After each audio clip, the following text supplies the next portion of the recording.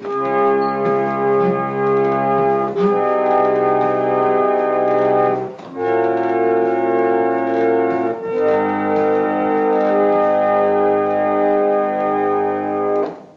and welcome to Ipsit Dixit, a podcast on legal scholarship. I'm your host, Brian L. Fry, Spears Gilbert Professor of Law at the University of Kentucky College of Law. My guest is Wombat, a digital artist currently working with NFTs. We will discuss her experiences in the digital art space. So, welcome to the show, Wombat. Hi, thanks for having me. Pleasure's all mine. I'm so glad that my friend Jim recommended you because I absolutely adore the work that you make, and I think it's really witty and incisive as well. So I'm delighted to talk to you about it. For listeners who haven't had the pleasure of experiencing your work yet, I wonder if you could say a little bit about your background and how you got interested in digital art in the first place. Sure. I was interested really early on, I guess early on as in relative to video even being available to stream online at all and have it work. So I started experimenting with digital video just in a very self-taught kind of way, probably like very early 2000s, like 2001 and beyond, like back when I was still in high school. This is really stupid stuff, just inside jokes with like friends and just goofy things that should never see the light of day. And thankfully they're destroyed now on hard drives like a very long time ago. But then I started making some stuff that was more polished when I was going to art school in Florida. But it was still kind of in the jokey realm, I suppose. But I was always trying to push the parameter in class of what I could get away with. Because who's to say what the definition of art really is? It's quite subjective, isn't it? YouTube was like 3 years old when I put a couple videos on there. So this is like 2008, I think. It's a couple of videos that I put on there only because some classmates encouraged me to put them on YouTube. I hadn't really occurred to me. It didn't seem like there was a lot of personally made content on YouTube at the time. It was mostly like car crashes and, just weird, other things. And they blew up to my surprise. I mean, at the time, getting 1 million views in a few months was a lot. It's nothing now. But at the time, it was kind of overwhelming. I was kind of scared. It kind of scared me, honestly. Like, I was flattered, but like I was afraid of all the attention just because being shy and young and all those other girl things. But I do remember that I got what you get is a lot of feedback when that happens. And honestly, my favorite comments that I received were like the ones of shock and hate. I mean, this isn't me trying to say I'm intentionally being a troll. It's me saying that I think the work that signifies that the work's challenging, I guess, right? Which is, I'm always interested in making some stuff that's a little bit edgier. There's a certain realm of the art world that's very decorative. And I don't think there's anything wrong with that, but I'm not comfortable with settling into pure decoration because I don't know. It's just sleepy conceptually for me. So there's good and bad to making challenging work. Like some people are going to be turned off by it but other people are going to crave more of it. So from there, I continued making like a few films. And by the way, these are all like kind of copyright gray area films because they're experimental, but they're also combining various copyrighted material. I found out later that they came to be known as mashups. This was not a known thing at the time. Now mashup is a really popular genre online. It's great. Like everyone knows what that is now. It's really fun. And along the way, I won a contest and I ended up showing some of that work in the Guggenheim, which it's just funny seeing the type of work that it was managing to make it there and having like those institutional people like actually understand what I was trying to do.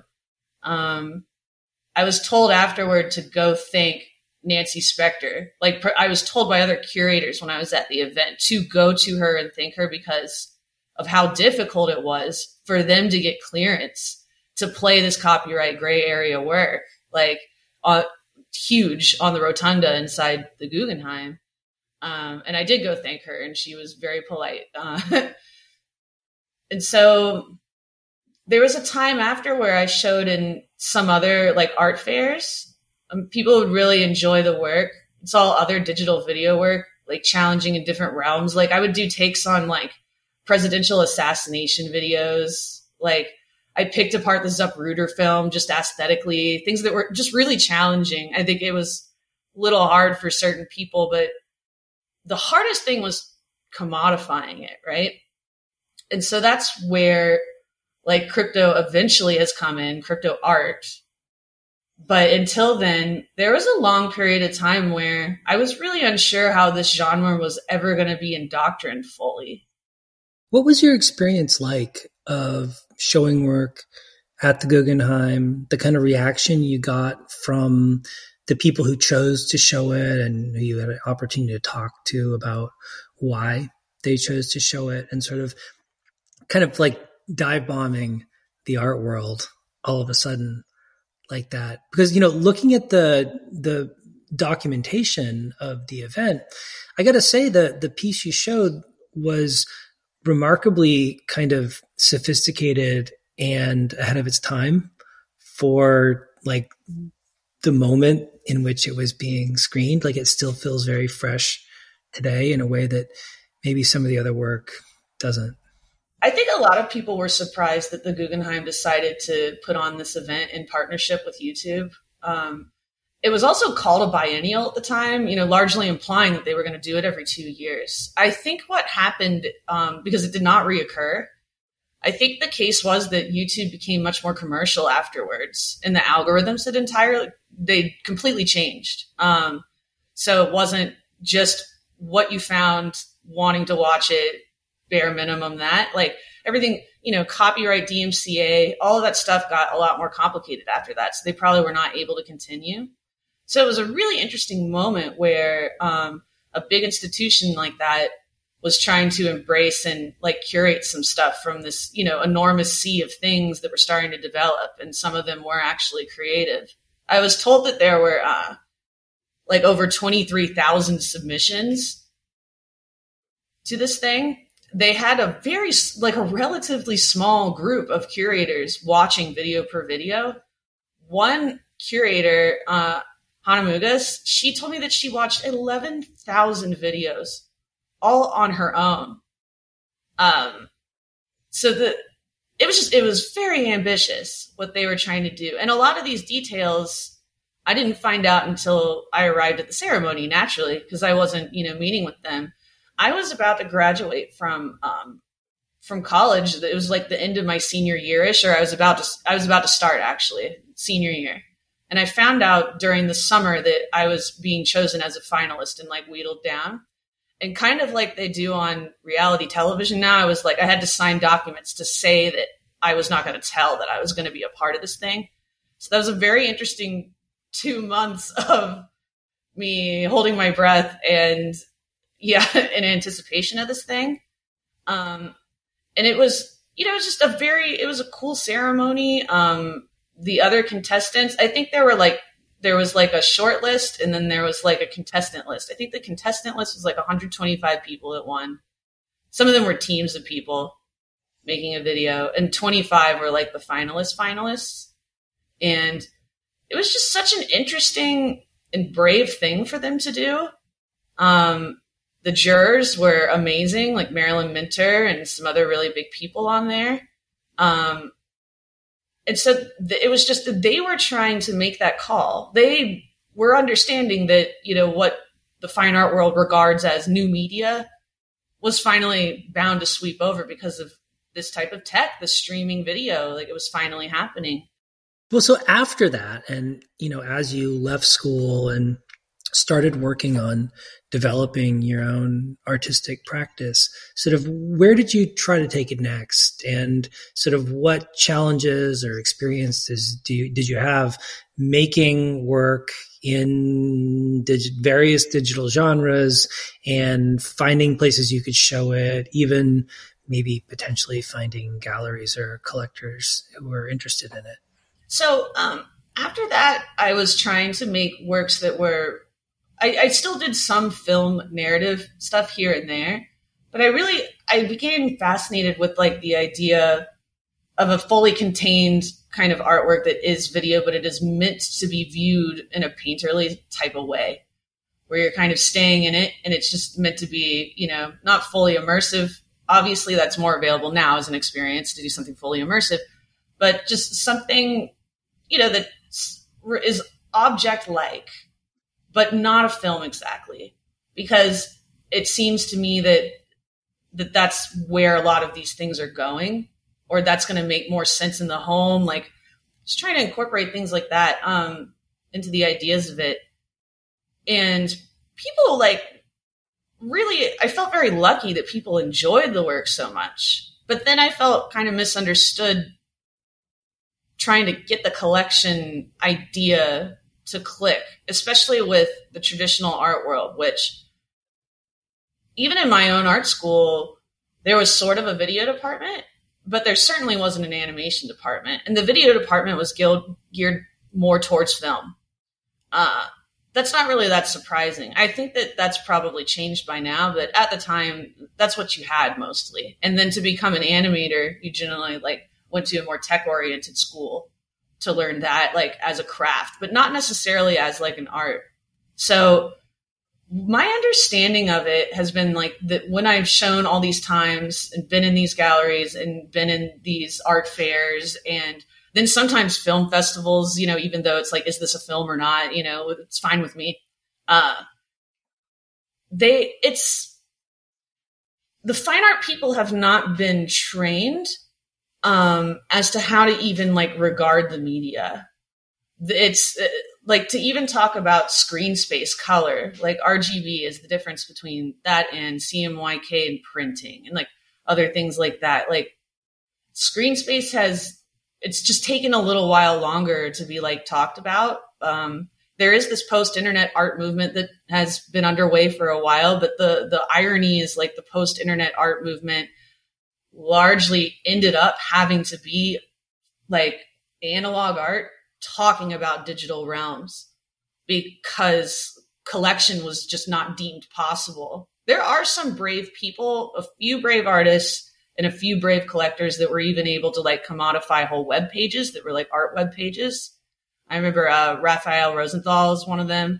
But that it was just so unheard of. And it was how did they manage to do that? Because that is obviously the realm of the future, but they had to find a really special person to regard it in that way and understand it and support it. So now it just has all fallen into place with blockchain in this really explosive way that's honestly been way overdue.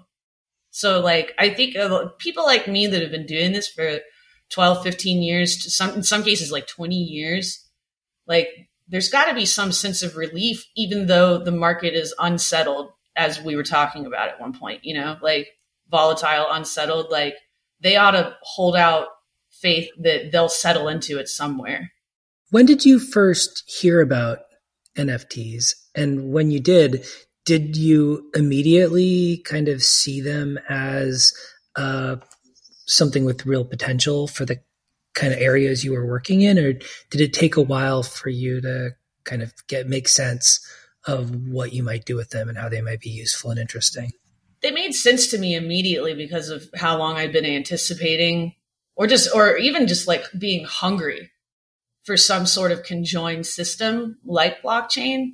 I didn't jump in right away, though. I did analyze the market, and I felt it was really important to enter at the right place at the right time and put out the right thing. I think there'd be certain people said to me in the beginning, release Wonderland Mafia, release, any of those original narrative film things on there.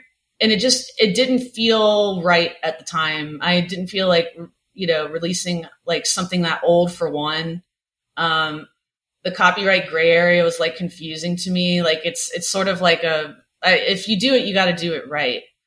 Plus the things that I had been making since then, the more painter-esque kind of motion animation stuff, this was finally like the home that makes sense to them. So I realized that I needed to condense the data a lot, because I'm used to being able to work like very large format. Because I've done like, concerts, like world tour visuals for concerts, and some like large architectural installation kind of things where you want like the biggest data file possible, like the biggest bit depth, like hundreds and hundreds of gigs in some cases, just for one video that will play for like hours and hours. This space has not been like that yet. Obviously, a lot of them want to save on server space. There's often like a 50 megabyte limit. So it didn't take me too long to really pare down like what I was making before, like in those kind of themes, down into like little juicy loops that are like seamless enough so that you feel like you're staying in them forever. So what have your experiences been like engaging with the NFT market? Are there aspects of it that you found really rewarding or really useful? Are there maybe aspects that you don't like as much or that you're a little bit more concerned about? The number one thing that has been amazing about this whole space, and I know I'm not alone in saying this, is that it finally linked some people that were already in a niche before, but spread out, maybe kind of like hiding as film VFX people, as all sorts of, concert visual people. And then it was all of those people that were in a niche. And then if they wanted to go into this even deeper niche called the blockchain art, like we finally found like our weird tribe of nerds. And it's just like the perfect space for being able to finally talk shop about deeply digital realms. And then technologists are meeting up with the artists and they're pairing and like making new things together. It's just like, this is our new soup. And I love being in the soup with everyone. It's so great. Yeah. I mean, one thing that I've noticed is that although the NFT kind of space market is, substantially anonymous, I do get the impression that it can be very male. What's it been like sort of negotiating that space as a woman? How have you seen other women sort of in your position sort of charting a course for themselves as artists in that space? It's an interesting question because for me, it's not extremely different than where I was working previously, which was I have worked like at a small like creative collective that was largely tech-based for a while, doing the concert work and the architectural kind of installation things. And like, because it's so tech-based, I'm kind of used to being the only woman in the room working with people. And it's like when I get introduced, at conventions and different work events with lots of people, I think that it takes a little extra explanation to the person I'm getting introduced to that I actually do work in the field and I'm not somebody's girlfriend or something. Like, and I don't want to come across as accusing anyone of being rude, because I just think it's like, it's just kind of a coincidence that men were more attracted to the tech space first. And so it's just not as expected. Like the women that, have the interest and the knowledge, it's just not as expected for them to look, for you to meet someone like that and have them be a feminine person. And it's just, that's like yet another numbers game thing that's going to work out over time. Like everyone's going to have to live based on something blockchain or not, whether they're like really aware that it's blockchain that they're transacting with. I've heard, the theory that like one day, like most people, when they first interact with something blockchain related, like maybe they won't know it's blockchain related, but it's going to be like the basis of all the things, right? And tech is going to become more and more knowledgeable, whether you want to go the non-user friendly route or the user friendly route, right? Like Mac or PC or any of that. So I just don't expect these numbers to stay the same. There's also like this other aspect about like in the art world, like traditionally that women get paid a lot. They make a lot less than men. That's maybe the harder thing to crack actually than just the tech aspect. I'm not really sure why that is, but I do think that there's enough like societal changes going on and that I hope for that to balance out as well. It is really important to lift up other women in the space too. People have been accumulating like lists of just the women doing blockchain, trying to lift them up, trying to find out more about them, because sometimes when it comes to like online socials and algorithms, what you end up seeing the most of are just like the loudest people or the people that can blast out the most.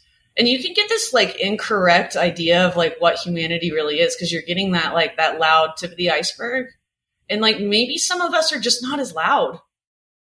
But that doesn't mean that we're not doing it. I think that marketplaces are going to improve. I think that we do need not just women, but like this space will want better curatorship, more representation.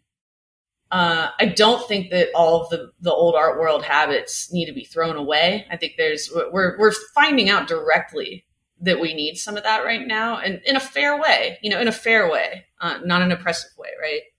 I think all of those things are going to bring more egalitarian nature to the space.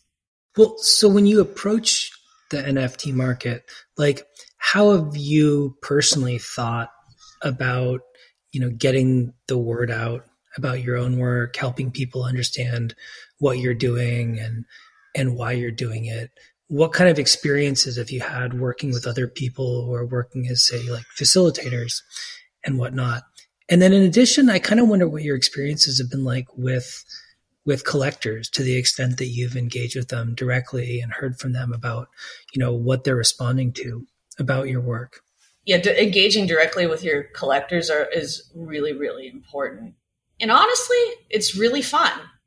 It's really cool. Like, it's one of the best things that you can do is be in some of these Discord communities and just joke around and have fun. They're your friends, honestly. They appreciate what you do. There doesn't have to be like this mystique like there was more previously in the art world in some cases, like a wall, like a person and a gatekeeper in between. Like, I don't think that that's totally like always the wrong thing to do. I think some people have been making really interesting statements by doing that. But then there's this whole alternative realm where like you can directly be involved in your clan and curate it the way that you want to, with like-minded people. And there's so much diversity in the work that it's really cool to find those people that enjoy your same subjective experience. The trial is that you have to put yourself out there enough over and over again, but it's sort of like a build it and they will come. The consistency aspect is definitely a part of this. And us artists are pretty sensitive. And for the most part, like probably like me, like they have like rejection anxiety. And so like, it's really about powering through that. Because that's literally all you have to do is the consistency, and like try and just be genuine. Like so far, this whole space is about genuinely connecting in a lot of cases, especially when it's smaller artists coming out. So as an artist working in this really new market, are there things that are especially important to you for collectors in particular to understand about what you're doing, why you're doing it, and what it means? And to what extent in these interactions that you've had with collectors and other people who are excited about your work in the NFT space and Discords and so on, have you learned things that surprised you about, how your work is received and what people are responding to? So one thing that's interesting is largely people are discovering work on this size screen. I'm holding my phone right now. That means that like really detailed work can get lost.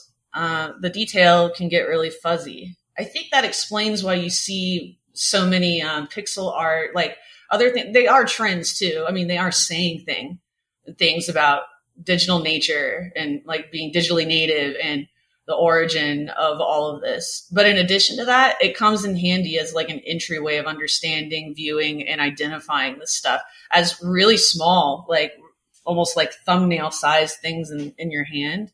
So when it comes to my work, I'm used to working very detailed. I have pared down a little bit, but there's only so far I'll go because I have a lot of confidence that AR and VR and XR, it's going to make this stuff seem like it's as large as you want it right next to you anyway, via whatever that ends up being. There's so much tech that's been developed for a while regarding like either glasses, even contact lenses. There's just a lot that's going to be there. So I feel like maybe that's another early thing. Like this is often my curse, like being too early. So it's like not an immediate, like, run on my bank, so to speak, and not an immediate understanding. But I'm okay with making things really detailed, knowing that will be like acceptable and important in the future. One thing I've been really interested in is to get a better sense of like how people like you who are coming into the NFT space from a more kind of quasi traditional art world background view other people who are also selling work in the market, who in some respects it seems like the kind of work they're doing is really different. I'm thinking more like a lot of the PFP projects or quote unquote collectible type projects. Do you see those people working in the same space as you, a totally different space as you, or one that's kind of related in some ways but not in others? It's a really good question.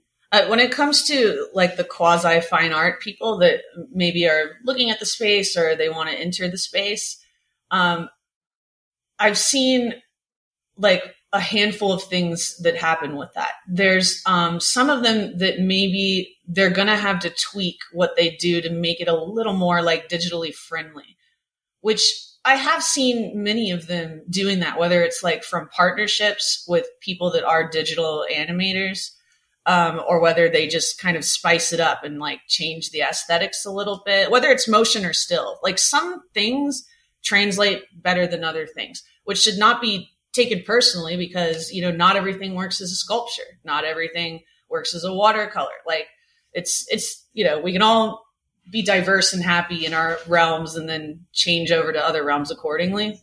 And then sometimes I see a lot of misunderstanding currently between the old art world and the tech people. And I don't feel like it needs to stay that way. I've personally been trying to get both of them to hold hands and frolic through the field happily through rainbows with one another whenever I get the chance, because there's going to be some people like me, but not most, that have knowledge about both worlds in order to try and bridge that gap. Because I don't see why there should be a rivalry. When it comes to those PFP projects, on the other hand, I am now just beginning to see like some of them being ventured into by fine art people, and they're doing it in their own way. Like by like one recently is like called the Medusa drop. So it's referencing like some more finer aesthetics, like Greek mythology, things like that. But it's tricky because the PFP things, some of them have great utility. So there's this, when you ask me, do I see them in a different world than me? Well, it's almost like there's kind of like this big gradated spectrum of this stuff. So like we're all in space time together, but you got to bend space time a little bit to get over to this other realm of it. So other realm of it, like, I have like some plans for future utility, even with my work, by the way. I think that's like going to be increasingly important and just like a cool extra community building kind of benefit to being a collector of a particular artist.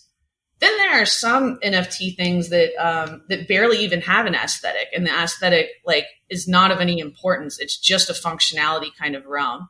Like ticketing is like the easiest example to bring up here, but I know that there's going to be other things where the token is purely utilitarian.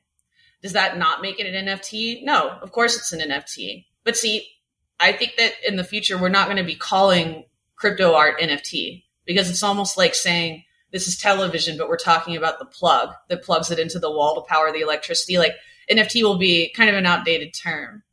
I like it. Well, so Wombat, in closing, I wonder if you could then kind of lead me through a little bit, sort of what you see coming and how your kind of thoughts about what the future of this market might look like is informing sort of how you're thinking about your own artwork, sort of developing going forward.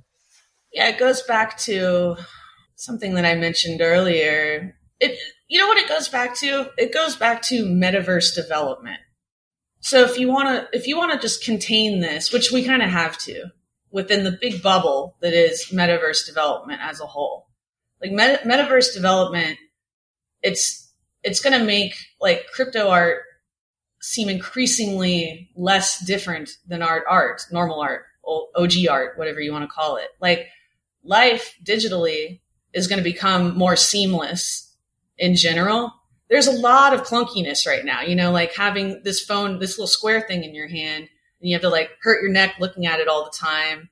And then your mom says, go outside and play. Like there's just going to be a lot more seamlessness between all these realms. And so if you consider like crypto art just becoming pulled into like a less clunky existence between these two realms, then it's just going to be more acceptable than ever before and more useful and more enriching than ever before and just extremely accessible every day. Yeah, no, that's great. Well, thank you so much, Wombat. I really appreciate you coming on the show and talking about your work. I love what you do, and I'm really excited to see what you do next. Thanks, Brian.